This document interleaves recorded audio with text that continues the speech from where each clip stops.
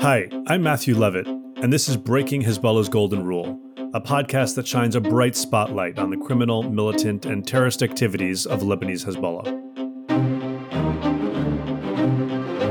Hezbollah is an organization that engages in everything from overt social and political activities in Lebanon to covert, militant, criminal, and terrorist activities around the world. One Hezbollah operative was taught by his commander that the golden rule of the group's terrorist unit is this, quote, "The less you know, the better." In this podcast, we set out to break this rule. In our last episode, we followed the expansion of Hezbollah operations into Europe and the Gulf. By the mid-1980s, Hezbollah hijackings and bombings targeting civilians in the Middle East and Europe made the group a household name. But in the Western Hemisphere, Hezbollah seemed like a distant problem. Sure, Hezbollah targeted Americans abroad, but the group was not considered likely to cross the Atlantic. But over the course of Lebanon's 15-year civil war, economic drivers and the conflict itself spurred an exodus of around 1 million Lebanese men, women, and children. Many of them settled in South America, including in the tri-border area where the borders of Argentina, Paraguay, and Brazil meet. Many of those Lebanese who migrated, they had relatives or friends living in South America, especially in Paraguay, Argentina, Brazil, and Venezuela. So Hezbollah members and facilitators, they just came along with them. That was Christian Viana de Azevedo. Christian has been a special agent with the Brazilian Federal Police for the past 20 years. He currently serves as the Undersecretary of Justice and Public Security, focused on intelligence and integration in the state of Minas Gerais, Brazil. Just a quick disclaimer. The opinions expressed by Christian in this episode are his alone and do not necessarily reflect the official views of the Brazilian federal government or those of the state of Minas Gerais. On the Paraguayan side of the tri-border area is the bustling city of Ciudad del Este, described by a local vendor there as the United Nations of crime. In the early 1970s, the tri-border area was declared a regional free trade zone, and gangs, militants, and traffickers of all stripes began taking advantage of the flourishing black market economy. Hezbollah operatives have long preferred operating in free trade zones in South America, places like the tri-border area, but also Margarita Island in Venezuela, Iquique in Chile, and Colón in Panama. The tri-border area is a hub for the sale of stolen and counterfeit goods. When a reporter for the Los Angeles Times visited the region, he concluded that when it comes to products sold in the tri-border, just about everything that is not biodegradable is fake. So where better for a group like Hezbollah to raise money through criminal enterprises? From my perspective and what I have seen so far, those free trade zones are actually zones in which there is a lot of black holes, so to speak. For instance, a lot of informal trade, informal economy thrive. And within the informal economy, it comes a lot of crimes, not only tax evasion, but also contraband and drug trafficking, arms trafficking, everything. One of the remarkable areas that they have been thriving in the past 40, 50 years is the tri-border area. On the surroundings, you have rivers, you have lakes, you have dense forests. So you have everything that helps them disguise flow of illicit goods or flow of anything they want.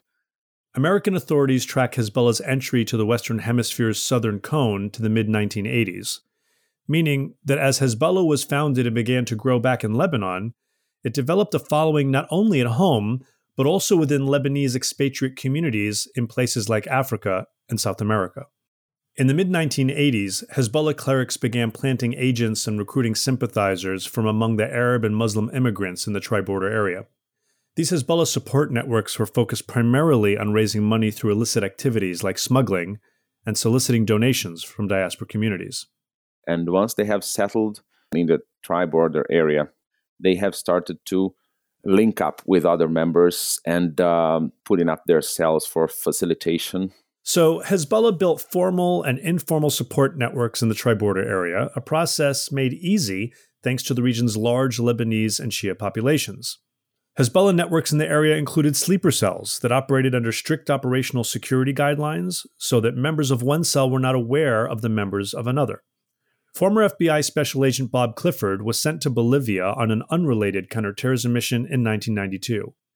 But when Hezbollah operatives carried out attacks in Argentina in the early 1990s, he was in the right place at the right time to jump on those investigations.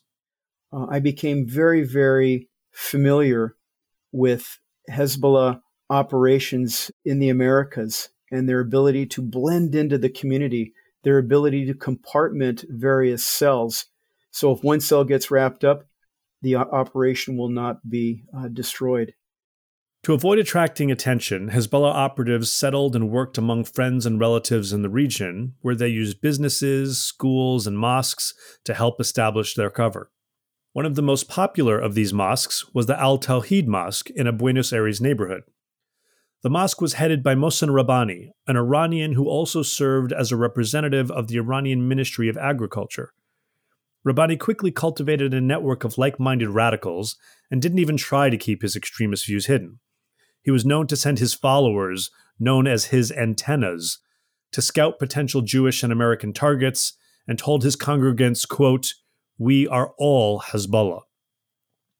This is where a man named Samuel Al-Reda was radicalized. A Lebanese citizen born in Colombia, Al-Reda, also known as Salman Rauf Salman, eventually settled in Foz do Iguazu, on the Brazilian side of the Friendship Bridge, which separates Foz, as it's known, from the Tri-Border Area's commercial center in Ciudad del Este, Paraguay. As Argentinian intelligence officers dug into his past, they found that in the Tri-Border area, Al-Reda was known as, quote, an Arab from the mafia and a Hezbollah member. He had linkages with Buenos Aires, very strong ones. He had a lot of friends and community members. He was part of Rabbani's closest circle. Also, his wife was also part. And they were all close to this most radical Shia community in Buenos Aires. So they had strong links. So even though he moved to Foz do Iguazu, he kept on traveling back and forth to and from Buenos Aires quite often. So Samuel Al-Reda became immersed in the Hezbollah networks operating out of the Tri-Border area and maintained ties to other networks, including operational sleeper cells, across South America. Like others involved in the Tri-Border area's black market hub, Al-Reda took advantage of the weak security environment and porous borders, in his case, to conduct business on behalf of Hezbollah.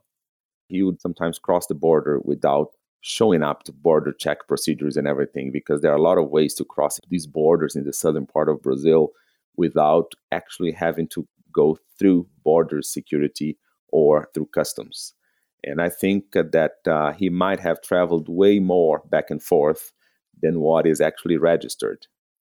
On the afternoon of March 17, 1992, a Ford F-100 panel van filled with explosives veered onto the sidewalk in front of the Israeli embassy in Buenos Aires. The van blew up, destroying the front of the embassy and the entire consulate building, killing 29 people and injuring 242 more.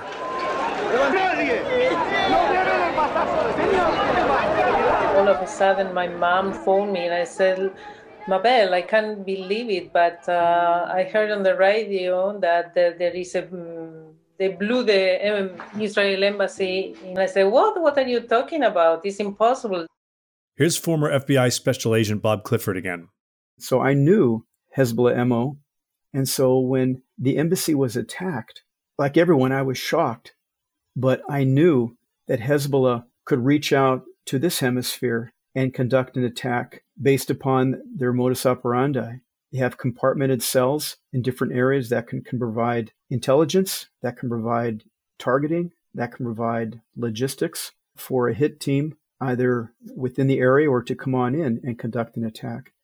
So the attack on the embassy in 1992 was visceral to me. We'll hear more from Bob on our next episode.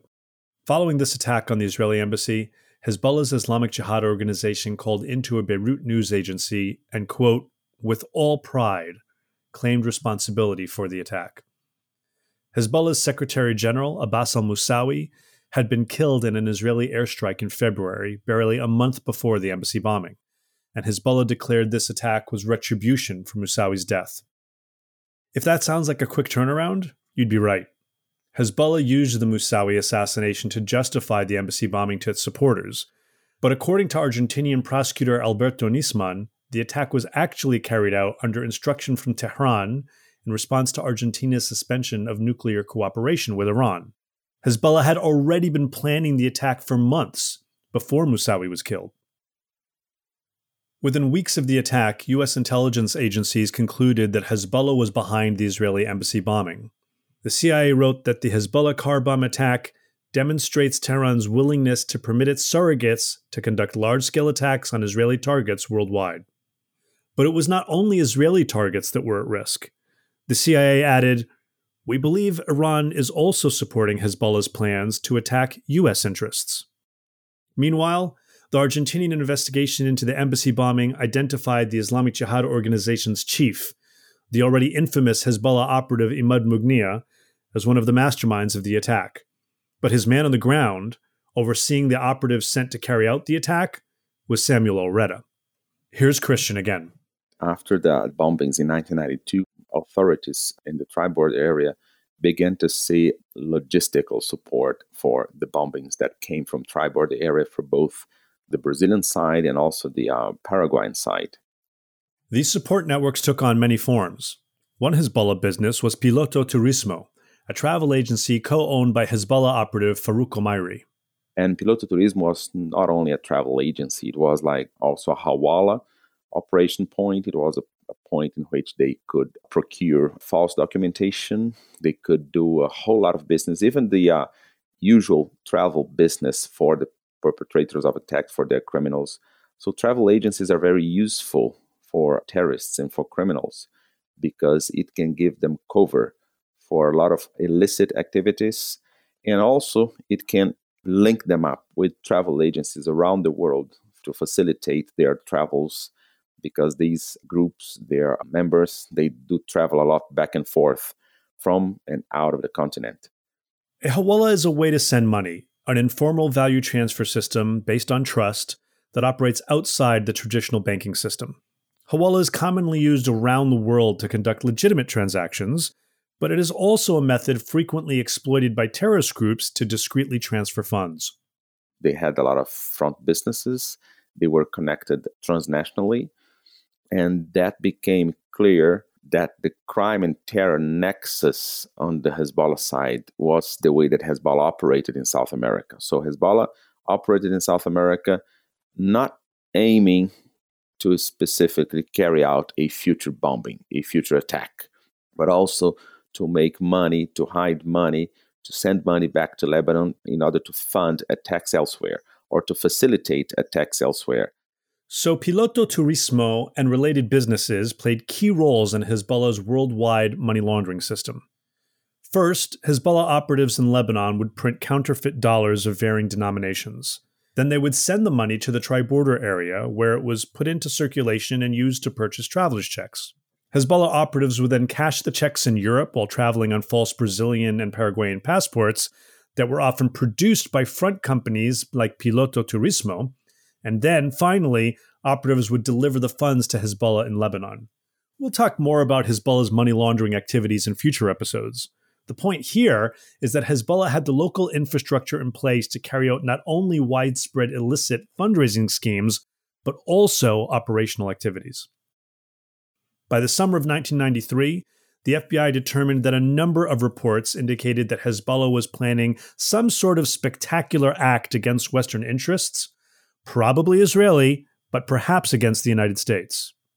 In the tri-border area, Assad Ahmed Barakat served as the personal representative of Sheikh Hassan Nasrallah, Moussaoui's successor as Hezbollah's Secretary General. According to Argentinian authorities, Barakat was an active member of Hezbollah's terrorist wing, the Islamic Jihad organization. By the fall of 1993, Barakat's phone records show that he was in touch with Samuel Al-Reda, the Lebanese-Colombian Hezbollah operative involved in the 1992 embassy bombing. The men had different specialties, but together they began plotting Hezbollah's next attack. Oh yes, Salman, Al-Reda, and Barakat are different persons. I think they're different personalities. Al-Reda has a more of a violent personality. I think he was even convicted for street fighting or aggression and these sort of crimes before moving to the Southern Cone. And Barakat is more of a diplomatic, political person. Barakat was a key facilitator. He is the guy managing everything, managing the money, communications, and the overall strategic plans. And Al-Reda was the guy that was the head of the operational team on the ground in Buenos Aires. He was more of an operational guy, would get intelligence, select and assign operatives to surveillance to do all the groundwork. So he was the operational arm. According to a witness, Hezbollah leader Hassan Nasrallah ordered Hezbollah operatives in the tri-border area, including Farouk Omairi, one of Piloto Turismo's co-owners, to give Barakat and members of his network, quote, everything they needed. The witness said Omairi and others provided the Barakat network with high-quality forged passports and identity cards, money, maps of Buenos Aires, and information on local Hezbollah sources. The U.S. Treasury Department described Omairi as a principal member of the Hezbollah community in the tri-border area, who served as a coordinator for Hezbollah members in the region. He was a key figure procuring false Brazilian and Paraguayan documentation for Hezbollah operatives, and was also involved in narco-trafficking operations between South America, Europe, and the Middle East. Looking back, it is clear in retrospect that by the summer of 1994, increased communication between Hezbollah operatives across the globe indicated the group was plotting a new operation. Argentinian authorities later traced phone calls from Buenos Aires to New York City, from New York to a cell phone linked to Piloto Turismo in Brazil, from Buenos Aires to Ciudad del Este several days later, and then a flurry of more than 20 calls to different Hezbollah members in Lebanon. Then, one by one, Iran's ambassadors to Argentina, Uruguay, and Chile suddenly departed the region, flying back to Iran just as the operational tempo picked up pace. At the same time, Hezbollah operatives snuck into the region. In early July, a Brazilian citizen walked into Argentinian, Brazilian, and Israeli consulates in Milan, Italy. He warned that a terrorist attack in Argentina, similar to the 1992 Israeli embassy bombing, was imminent. But nobody believed his story. The man claimed he was having an affair with an Iranian spy and sex worker who told him about another attack that was forthcoming. It was just too far-fetched. But days later, a Hezbollah truck bomb blew up a Jewish community center in Buenos Aires. A bomb has exploded at the AMIA, just like they did with the Embassy of Israel. I'm standing in front of the building, which is about to collapse. I'm in front of the AMIA. They're taking out bloodied children, women, kids. The building has been destroyed. They're calling out for ambulances. There are shredded people, mutilated people, rubble all over the place. Tragedy has struck Buenos Aires. At around 9:53 a.m. on July 18, 1994, Hezbollah operative Ibrahim Barrow detonated a huge ammonium nitrate car bomb in front of the Asociación Mutual Israelita Argentina, a Jewish community center better known as AMIA. The explosion killed 85 people and injured 150 more. Just 2 hours prior, El-Reda made his final pre-operational phone call to his Hezbollah handlers in Lebanon, confirming that the rest of the hit team were on a plane out of Buenos Aires. By the time the flight landed, emergency responders were tending to the wounded and dying victims of the AMIA Jewish Community Center bombing. Within 24 hours of the attack, the Islamic Jihad organization itself claimed responsibility for the operation. Rabbani, the Iranian operative in Buenos Aires, was the main architect of the plot. But investigators determined that El-Reda coordinated the sleeper cells and operatives who flew into the country to carry out the attack, while Barakat and members of his network provided logistical support. And they were linked all the way up to the chain of command in Hezbollah back in Lebanon. So we have realized that they had a structure in place in South America.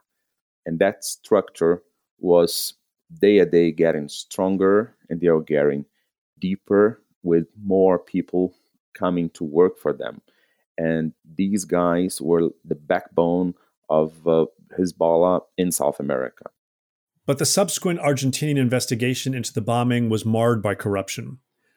Judge Juan José Galeano, who led the initial investigation for about a decade, was ultimately convicted and jailed for his role in a cover-up that included concealing evidence and bribing police to lie in the case. It took until 2003 for the government of Argentina to issue arrest warrants for both Imad Mugnia and Assad Barakat. By 2004, an Argentinian team led by Special Prosecutor Alberto Nisman took over and conducted a full reinvestigation of the AMIA bombing, producing more than 113,000 pages of documentation.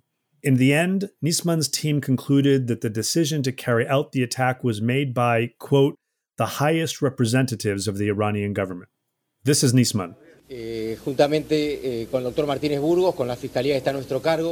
were able to identify the perpetrator of the attack on the Amia. The suicide driver is the Lebanese Hezbollah militia member Ibrahim Hussein Berro. And I would also add, it's proven that it was Hezbollah, the operative group that carried out the attack. La intervención como el grupo operativo que llevó adelante este atentado del Hezbollah libanés. During the investigation, Nisman's team also determined that Piloto Turismo was not just a business that provided convenient cover for illicit conduct. It was opened with startup funds supplied by Hezbollah, specifically to serve as a Hezbollah front company.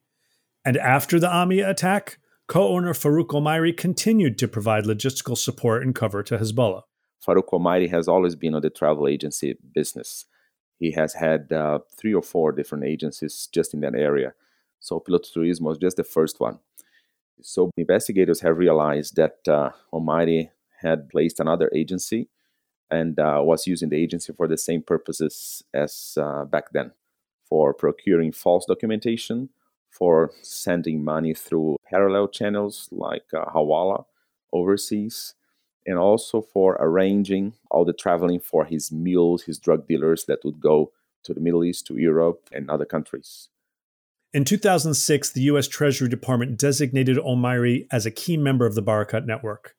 Assessing Assad Barakat's long list of criminal enterprises, the Treasury Department concluded that Barakat used every financial crime in the book, including his businesses, to generate funding for Hezbollah.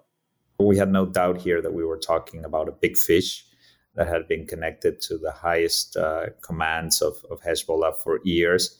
And that was particularly interesting to us because of his connection with the money. That was Mariano Federici, who served as the head of Argentina's Financial Intelligence Unit from 2016 to 2020. Today, Mariano serves as a managing director at K2 Integrity in its Washington, D.C. office. Like so many other Hezbollah supporters, Barakat lived primarily on the Foz do Iguazu side of the tri-border area, but crossed the bridge regularly to Ciudad del Este, where he maintained his various businesses. The Treasury Department designated several of Barakat's companies as well, such as Casa Apollo, an electronics wholesale store which the U.S. government determined served as a cover for Hezbollah fundraising activities and as a way to transfer information to and from Hezbollah operatives. These people were also being investigated in our neighboring countries for, I could mention, I think, the entire penal code of offenses that they were probably involved in. You know, it was counterfeiting, contraband smuggling, drug trafficking, arms trafficking, human trafficking, all types of different offenses, serious offenses, organized crime-related offenses that these people had been investigated for. And so our presumption was that they were bringing in proceeds from those crimes into our country to launder the money and be able to wire it out internationally to Lebanon to finance the terrorist organization. But Barakat's heavy-handed tactics demonstrated he was no mere fundraiser. His mafia-style threats to shopkeepers were a case in point.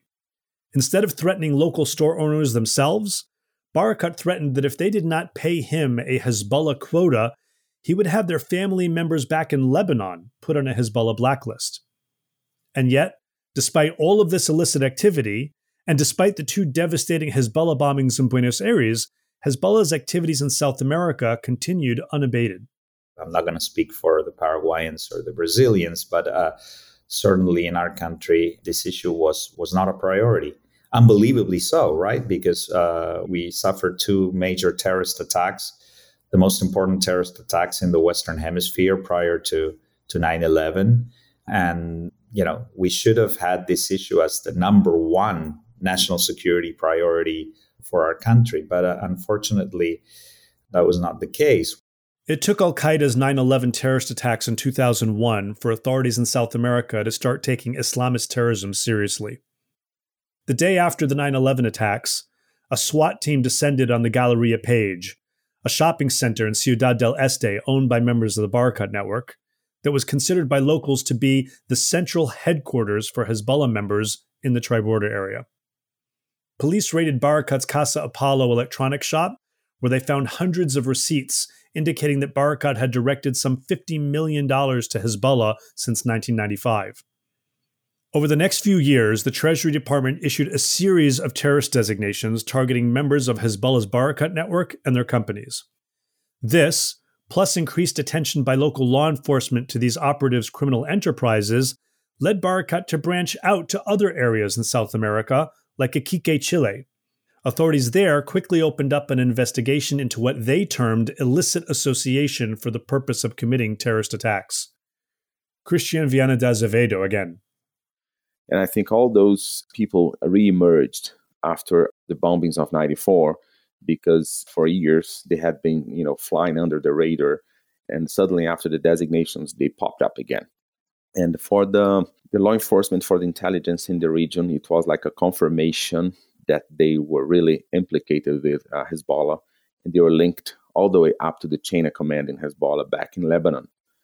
And some of this had been brought up by Nisman and also in his prosecution piece with evidence linking Barakat to the top tier of Hezbollah in Lebanon, and evidence linking also many of his trips back and forth from tribal border area to Lebanon. So we have realized that they had a structure in place in South America.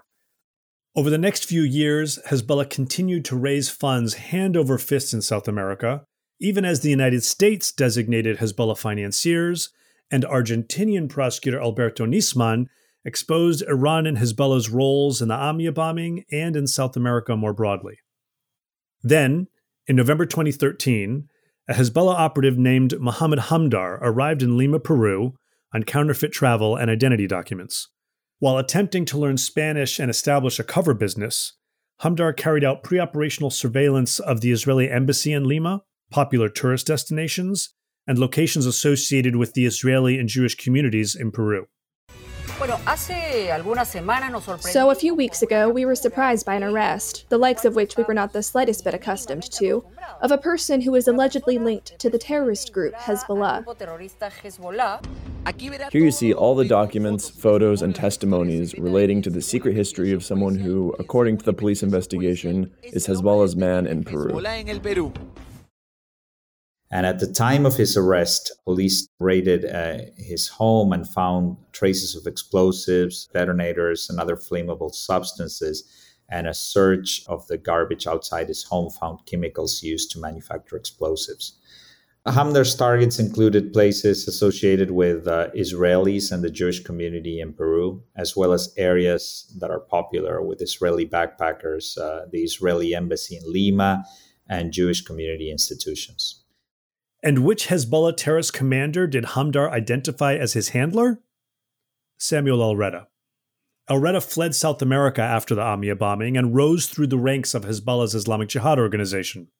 His involvement in Hezbollah operations focused particularly on Southeast Asia and South America over the next few years, including a flurry of operational missions in 1997, with 3 visits to Panama, 2 to Colombia, and 1 to Brazil.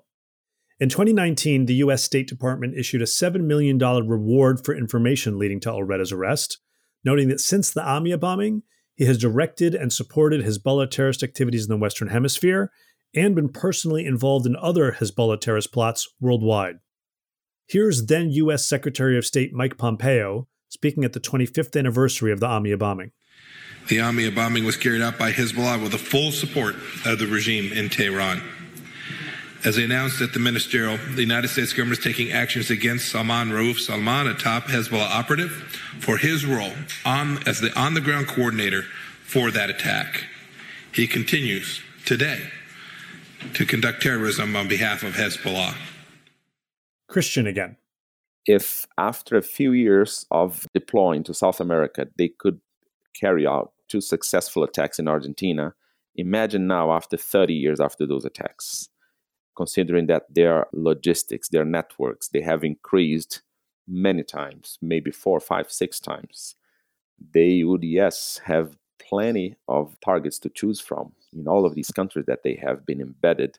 And I think that they would be even more professional in carry out these attacks. That's why, from my opinion, we also have to keep an eye on all their support, facilitation, funding, everything, because those are the leads. If we follow them, we'll be able to see the bigger picture and maybe preventing where they would attack next. Meanwhile, despite serving 6 years in prison for tax evasion in Paraguay, Barakat and his network continued to raise funds for Hezbollah. In November 2018, Argentinian authorities froze the assets of 14 members of the Barakat clan, including 11 people from Brazil and 3 from Paraguay, who were caught laundering over $10 million through a casino in the border city of Puerto Iguazu as part of a Hezbollah financing scheme. Here's Mariano, former head of Argentina's Financial Intelligence Unit again.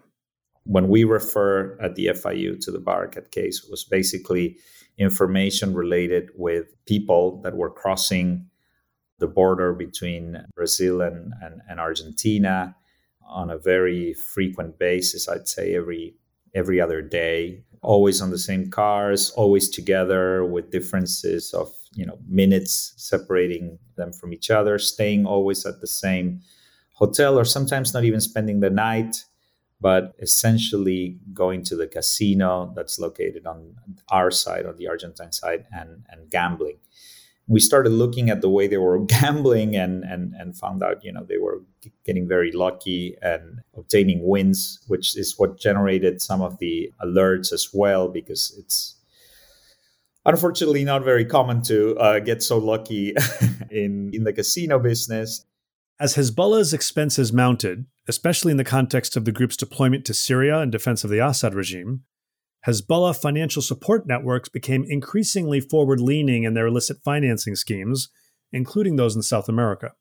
As a result of the greater involvement that Hezbollah had undertaken, particularly in places like Syria, it was in deep need for additional funding, and that it had made calls for additional funding to the different cells it had spread out all over the world. So that for us represented a present and prospective threat, because if Hezbollah was in need for additional funding, if it had placed demands on its cells for additional funding, and we had cells connected to it in our country or right next to it, that meant that the financial integrity of our system was at risk.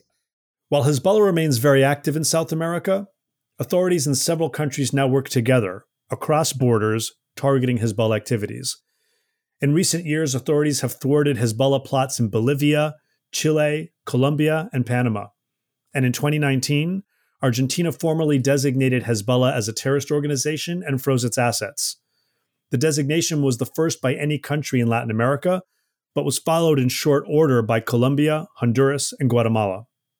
Just days before Argentina's designation, the country's ambassador to the United States, Fernando Ortiz de Roa, spoke in Washington about AMIA's legacy. The pain will never cease. The wounds cannot be completely healed. But impunity makes it a lot worse. Much of this progress is thanks to the tireless work of Argentinian Special Prosecutor Alberto Nisman and his team, for which Nisman paid the ultimate price. The Ministry of Security confirmed in the early hours of Monday morning the death of federal prosecutor Alberto Nisman, who was found dead on Sunday night in the bathroom of his 13th floor apartment in the Buenos Aires neighborhood of Puerto Madero by a single gun wound. Nisman's body was found in the early hours of January 19, 2015. He was set to appear before Argentina's National Congress that day to present evidence that then Argentinian President Cristina Kirchner collaborated with Iran to thwart the AMIA investigation. Though the scene was staged as a suicide, no gunpowder residue was found on Nisman's hands. In 2017, an official report determined that 2 people assaulted Nisman, beat him, then shot him dead. Nisman's murder remains unsolved. I met Alberto Nisman several times over the years, and each time he was more animated than the last in his pursuit of Hezbollah. Alberto and I kept in touch over the years as we each conducted research into Hezbollah's global operations. Soon after Nisman filed his complaint of a cover-up, I wrote the following in an email to some colleagues. The victims of this horrific attack and their families are still a long way from closure or justice, but the determination of Mr. Nisman, the Elliot Ness of the AMIA conspiracy, should at least give them some measure of hope. Today, we are left hoping for closure and justice not only for the victims of the Buenos Aires bombings, but also for the man who tried more than anyone else to bring the terrorists behind these attacks to justice. Hezbollah's illicit activities in the Troy border area are extensive, but not unique. In our next episode, we'll bring the conversation home and discuss two major FBI investigations into Hezbollah illicit financing and weapons procurement activities, dubbed Operation Smokescreen and Operation Phone Flash, that took place here in the United States. Thanks for listening to Breaking Hezbollah's Golden Rule, brought to you by the Washington Institute for Near East Policy and hosted by me, Matthew Levitt. This podcast is produced by Nouk Mieh from Earshot Strategies and written by myself and Lauren Fredericks, a research assistant at the Washington Institute. Dubbing for this episode was provided by Lauren Fredericks and Jonah Schrock. To learn more about Hezbollah's criminal, militant, and terrorist activities, check out my book, The Global Footprint of Lebanon's Party of God. You can also visit the Washington Institute's website at washingtoninstitute.org and explore our map and timeline of Hezbollah worldwide activities. If you liked what you've heard, leave us a review wherever you get your podcasts and subscribe so you don't miss any future episodes.